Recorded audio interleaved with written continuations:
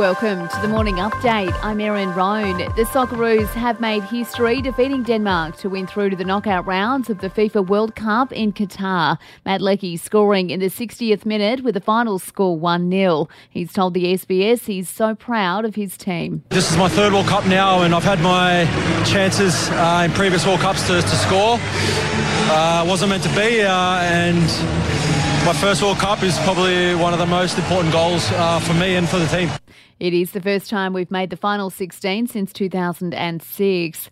Not what mortgage holders want to hear, but economists are predicting another rate hike. It comes off the back of the latest inflation data. ANZ senior economist Catherine Burge says the RBA will look at a range of factors, but another rise is more than likely. Given that we saw a stronger than expected wages data come through recently, given that the labour market data was pretty solid as well, we think on balance that the RBA is going to hike the cash rate a further 25 basis points at its December meeting.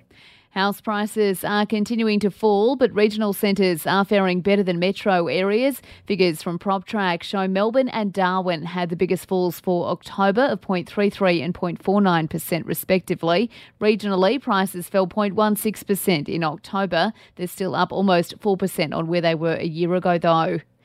Australian Federal Police are warning parents to be on the lookout for a new scam targeting boys as young as 10. Criminal syndicates have been tricking them into sending pictures before blackmailing them. The AFP has closed more than 500 bank accounts linked to the scam so far.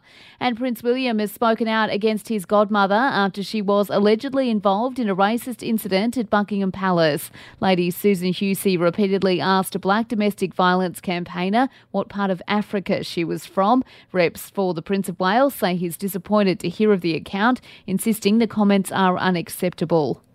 To sport now, as mentioned, the Aussies have won through to the final 16 at the World Cup in Qatar. The Socceroos beating Denmark 1-0 to eliminate the Danes from the competition. A clash with Poland, Saudi Arabia or Argentina is up next. And in cricket, the Aussies are 2 for 293 at stumps on day one of the first test against the West Indies in Perth. Marnus Labuschagne on 154 not out. And for even more sports news, make sure you check out the Sports Update. You'll find it wherever you're listening to this show.